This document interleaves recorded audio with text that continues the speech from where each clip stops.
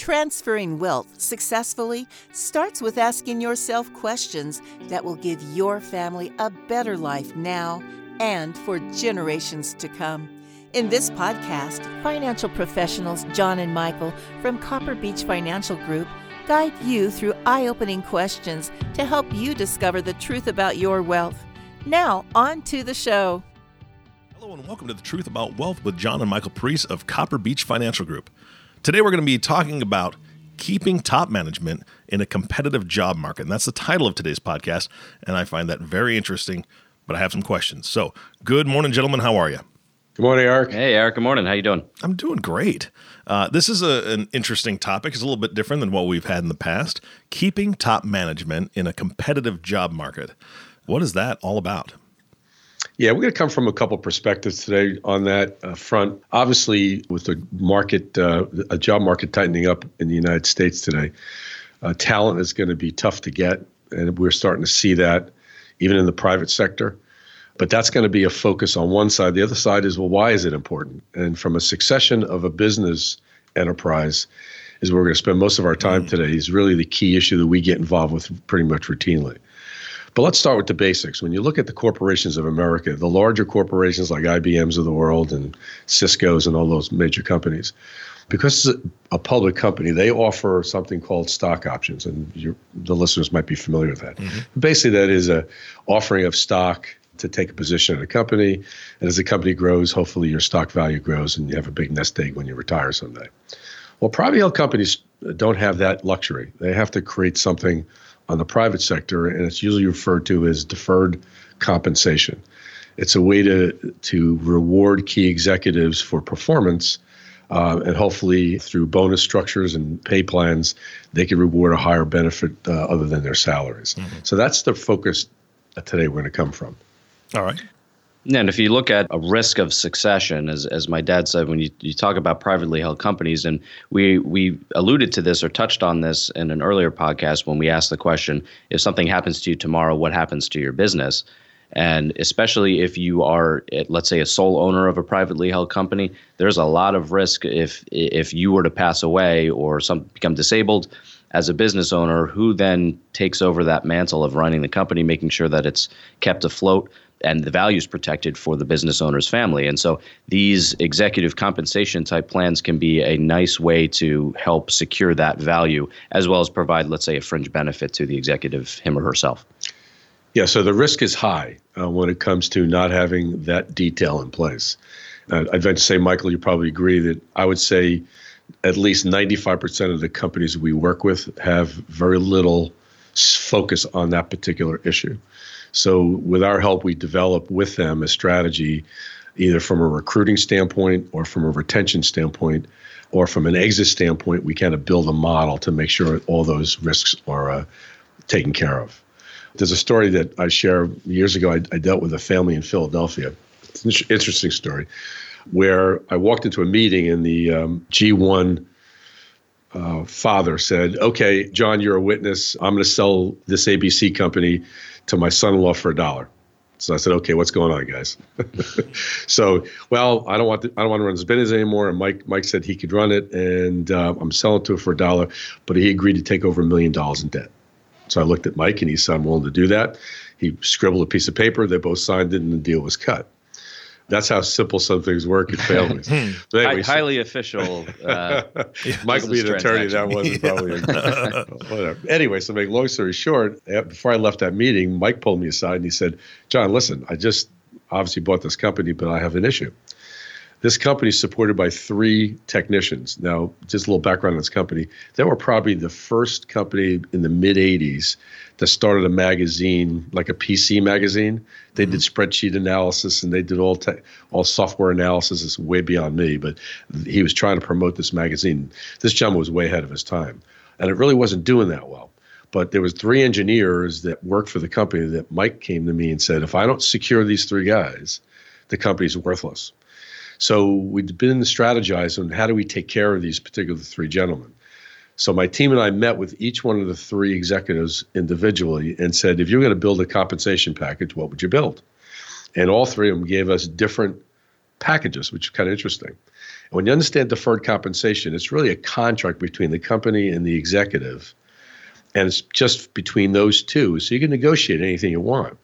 So all of these three executives negotiated separate contracts, and we put it in place, and they became part owners of this company via a phantom stock arrangement. And I won't get into the details what that is, but it's like a stock in a public company, like a stock option, but it's on the private side where you own a value and a share based on the growth of the company.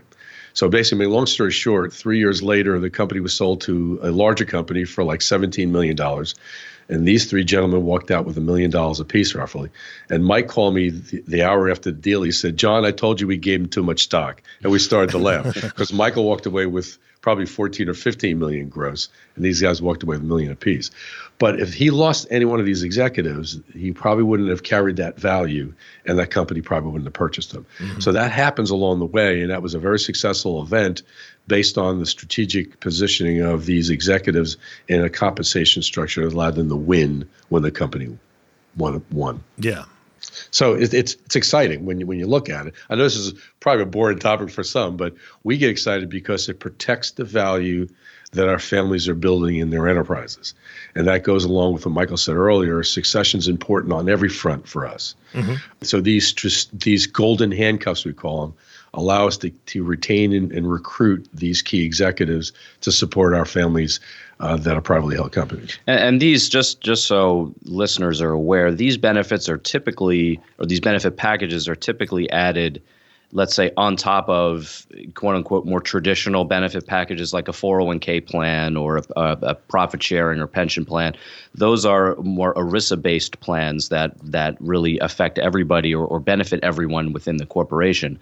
These packages are sort of on top of that you really put in place for specific executives that are what we call key employees to the company. So they're not ERISA-based plans. As my father said, they're really a contract between the company and the executive in terms of, let's say an extra retirement benefit down the road, these phantom stock plans that will allow that executive to be able to participate in the value of the business sale, but not actually own stock in the company, which I think is a key point when we're talking with business owners is they say, hey, I want to incentivize these executives and give them some benefit in the company, but I don't want to give up my ownership today. Yeah. I don't want to give up control. I don't want to make them, let's say, a shareholder today, but I want them to have that benefit somewhere down the road, and that's where these phantom stock plans could come in. So the next story I'll tell you was a case we worked on the West Coast where it was this electric company. What was the name of the other company, Michael? It was the electrical contracting company. Yeah. It was a really interesting company, but it was very successful. And he had a key engineer that he wanted to take care of in case something happened to him. And he said, I'm just going to give him the company. Well, I'm not sure his wife was going to be too happy about that. So we strategized with him on how to make all sides happy. So basically, we set up something referred to as an ESOP, an employee stock ownership plan, where he sold the company to the employees, and there was about 80 employees. The executives were obviously running the show with him. And he walked away from that deal, tax-free money, but got the company in the hands of the employees for one very important reason other than he wanted to walk away with a tax-free exchange. He had a retention and recruiting problem because he's in Southern California, or actually in the Bay Area, I'm sorry, and a very much competitive issues with all the main IT folks out there, like Google and Apple. So they were stealing all his employees. So he put this ESOP in place to say, listen, you guys work with me, you're going to be a part owner of the value of the growth of this company along the way. So not only did he have a good turn of events from recruiting to that model, the retention was even stronger, and they're up like 30% this year in revenues because we believe because of the ESOP took a big part of that. So there's a lot of very interesting ways we can look at getting these companies positioned for a transition one way or the other. Yeah, and just to add to that, we talk about these plans as being good ways to protect the family in the event that something were to happen to, let's say, the sole owner of a company. But having really good management team, as any business knows, is an incredibly valuable benefit to a potential buyer of your company. And so having these executive compensation plans and being able to recruit and retain key talent is really good for driving value long term for the company, because in this example that my dad just mentioned, the company was actually sold to an employee stock ownership plan. That was one option from a succession standpoint that this business owner really liked, because, again, he used that ESOP as a way to recruit and retain this key talent and protect them from some of these other tech companies that were trying to poach away his business. But if you look at how that transaction happened, he could have also sold to a third party. He could have sold to a competitor. And having these key executives in place and giving them this extra benefit really helps drive that value. So that was another key part to that particular case. It sounds like any way you go, right? Any way that somebody wants to protect their company and protect their family is the bottom line. It sounds like there's a lot of moving parts. There's a lot of different options. How do you hone in on what is the best option for one person, or one business, I should say, because it seems like it would take a very, very long time to flush that out. Oh, this is a big project. Yes. Yeah, it's a big project. And some business owners are more reluctant to go down this path than others. Actually, I think we've been fortunate with a lot of the families we work with where they are very close with their key talent, their key executives. So it's an easy conversation. But you can't imagine sometimes when you're having that conversation, a business owner may say, hey, I already take care of them enough. I already give them a good salary. They have a 401k plan. And again, in today's competitive job market, that may not be enough to recruit and retain that key talent. So, yeah, this is a big project that we work on, and we go through. There's a lot of different options in terms of let's say, types of these plans that you could put in place for an executive. And really, beyond the scope of today's podcast, we're very likely going to have a future episode where we're going to talk about these in more detail and bring in some specialists that this is what they do on a day-to-day basis. But that project, in terms of designing it, is something that we go through with the families that are going down this path, and give them the options, bring in specialists where needed to help design that custom for their business, because as you can imagine, every business is different. Yeah. And so the way that these plans are designed have to be customized as well. Yeah, we designed Copper Beech. This is before Michael, but I designed Copper Beech from conversations I had with clients. They directed me to build this family CFO role because they kept asking me, I'm not sure if I'm going in the right direction. I'm not sure if I have all the data. I'm not sure about the options I have. So they were looking for a leader in their financial group to say, show me the way or give me the options that I can look at. Because you just pointed out, Eric, it's very complex. And unless you have someone on top of that pretty much routinely, daily, you kind of lose sight and lose the power of the opportunity that exists to make things right and not get yourself into a pickle. We work with another family, as an example, where he just runs his company himself. He's got a son in the business. If he died tomorrow, his wife inherits the stock. It's a $40 million company. What does she know about running the company? She knows very little. And the son is a younger gentleman who's not trained yet in the business. So the risk of that particular event, if that client passed away, you have a spouse that doesn't know how to run the business. She now owns 100% of the stock. You have a son who is very hardworking, really a talented young man, but doesn't have the skill set to keep the company going, and there's a little management team in place. So Michael and I, for the last year, have been trying to focus on building this management team. It's a very unique business. It's hard to find talent, but we're working on it. But the risk is still there. So what we did in the interim is recommended a liquidity structure where you're using life insurance to have a key man policy in place on him that just in case he passed away, there was enough money flowing into the company to support at least 2 to 3 years worth of that challenge. How do I recruit good talent in? How do I make sure the value gets where it's supposed to be and my wife is taken care of? So you can see it's a lot of very interesting ways you could look at these programs. But recruiting of talent, retention of talent is key to all this. That's why we thought the topic would be appropriate today. And I think that's a great story that you just told, Dad. And really, if you think about it, when you have businesses that are very specialized in nature, that there's maybe a very niche area, there may be few competitors. Well, that sometimes makes it even more difficult to recruit and retain talent because it's not easy to necessarily find someone else if one that key executive leaves. So when the more specialized your business is, a lot of times these key executive plans become even more important for you to consider, because you really want to retain that key talent, because as soon as they know a lot about your business, it's very difficult to replace them. Or if there's a competitor out there, it's much easier for them to poach that executive away from your company. So that's a very important thing to consider. And John, one of the things that you said a couple minutes ago was that they were looking, the specific example you gave, they were looking for a leader in their financial circle. And I want to come back to something we talked about on another podcast, which I think is the most powerful part of what you guys do, is that you don't take over all the financial roles. You come in and you help bring that team together. So when you're talking to a business owner that already has an attorney, a CPA, maybe another advisor that they use, you're not looking to replace all them. You're just looking to help that team understand where this business owner wants to go and needs to go to protect that company and protect their family. So can you talk a little bit just about that, as far as when you're looking at building the structure, how that kind of plays out, what the timing of that is to bring in all the rest of the team so they're all on the same page? Yeah, and it goes back to what I said a few minutes ago, where my clients drove my design of Copper Beech, because they kept saying the same thing to me over and over again. I don't have a leader, a financial leader in my group. My attorney, he does my legal papers, my CPA files my tax returns. My investment advisor manages my wealth. My insurance agent manages my risk. And they don't talk to each other. So I started to recognize that if I could build a practice that allowed us not to replace that group and work with that group internally, and I just get plugged into the program, as what you talk about, and start to coordinate this, and work with the leader of the family to make sure that I'm clear where they're going and how they want to get there.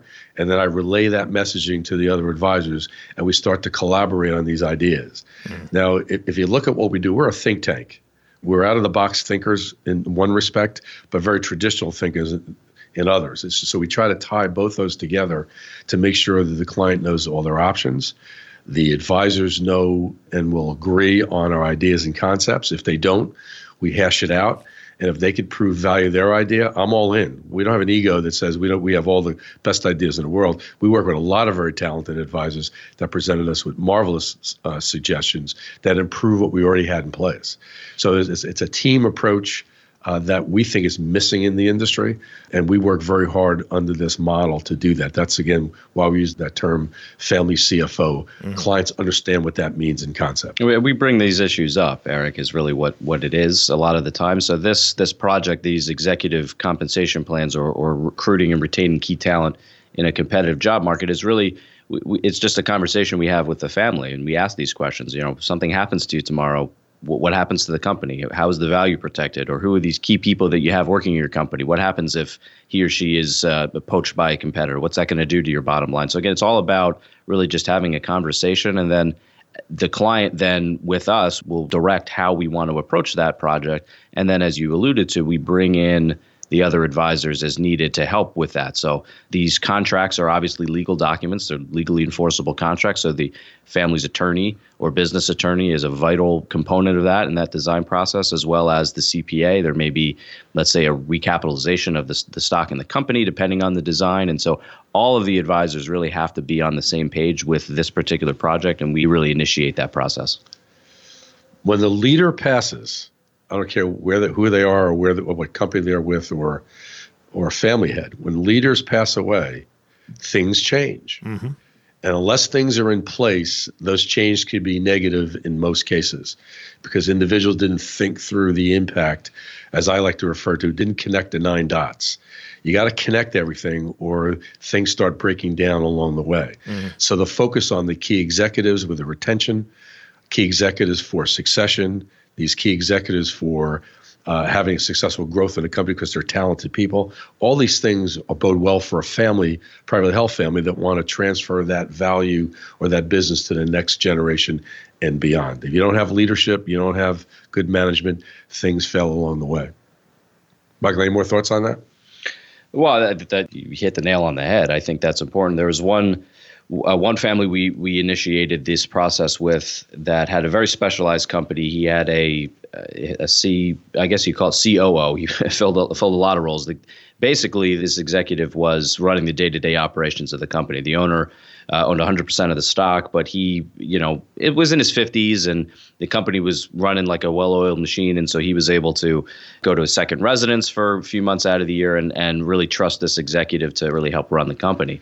But it's the same conversation that we've been talking about in this episode, where if something happened to that executive, if he was, again, poached by a competitor or something happened to him, that would really, really affect the value of the company. And so we built a plan in place, this phantom stock plan, as a way to really reward this executive, because he was really running the company and really was instrumental in growing this company. And so the owner said, I want to make sure that I'm protecting my executive and I'm protecting my family, because I'm sort of phasing out of the company now. And I want to make sure that as I do that, that there's value there that helps protect the company and protect my family should something happen to this key executive.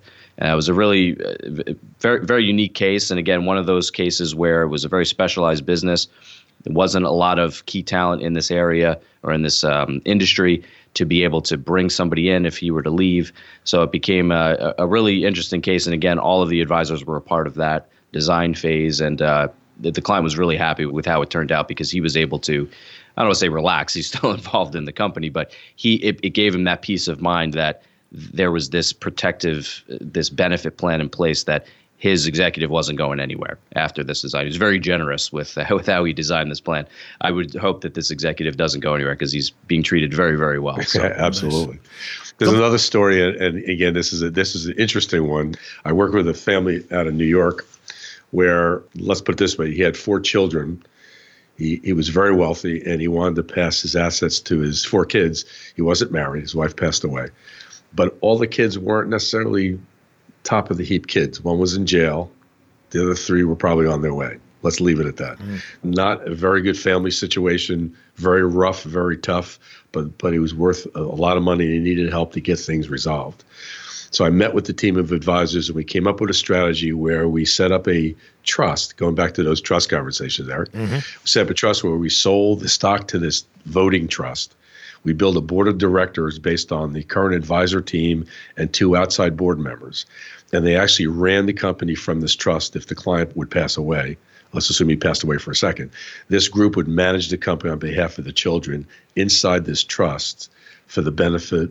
Hopefully they would kind of get corrected somewhere along the line, but he wanted to not lose this wealth for the generations. So you could set up trust to handle management situations, create board of directors, all these very creative ways you could help manage the succession of that company to hopefully preserve that wealth. And it really is, again, connecting the dots. That's a key. That's a great point, because a lot of this from a design standpoint really does tie back into the family's estate plan as an example. So we talked a little bit about the asset protection side of things. We talked about that a few episodes ago.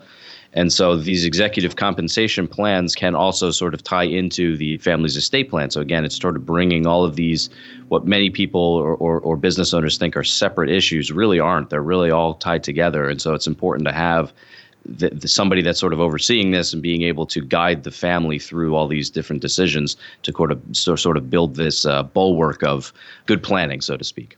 Yeah, it goes right back to you don't know what you don't know, right? Yeah. That's where your clients are coming from, and that's why you guys are the experts. It's I don't know what questions to ask. So having you bring those questions to mind and say, okay, well, what about this? Have you thought about this?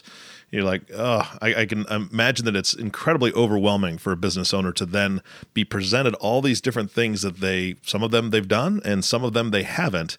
But I think it's got to be incredibly reassuring as well that they know that you're on their side, that you're going to lead this team to take care of these things one at a time, step by step. We nudge them. Yeah, we nudge them towards this because, and we use the saying a lot of our business owners is very common. They spend 90 to 100% of their time working in the business and very little time working on the business. Yeah. And these sorts of plans or protective measures are really working on the business, so to speak. So sometimes getting back to your early question, Eric, in terms of getting families or getting business owners to really focus on this, that's where the challenge can come in, because they're so busy running their companies that these exposures develop and they really aren't paying attention to it. So we help nudge them in that direction. I yell at them, Eric. Yeah.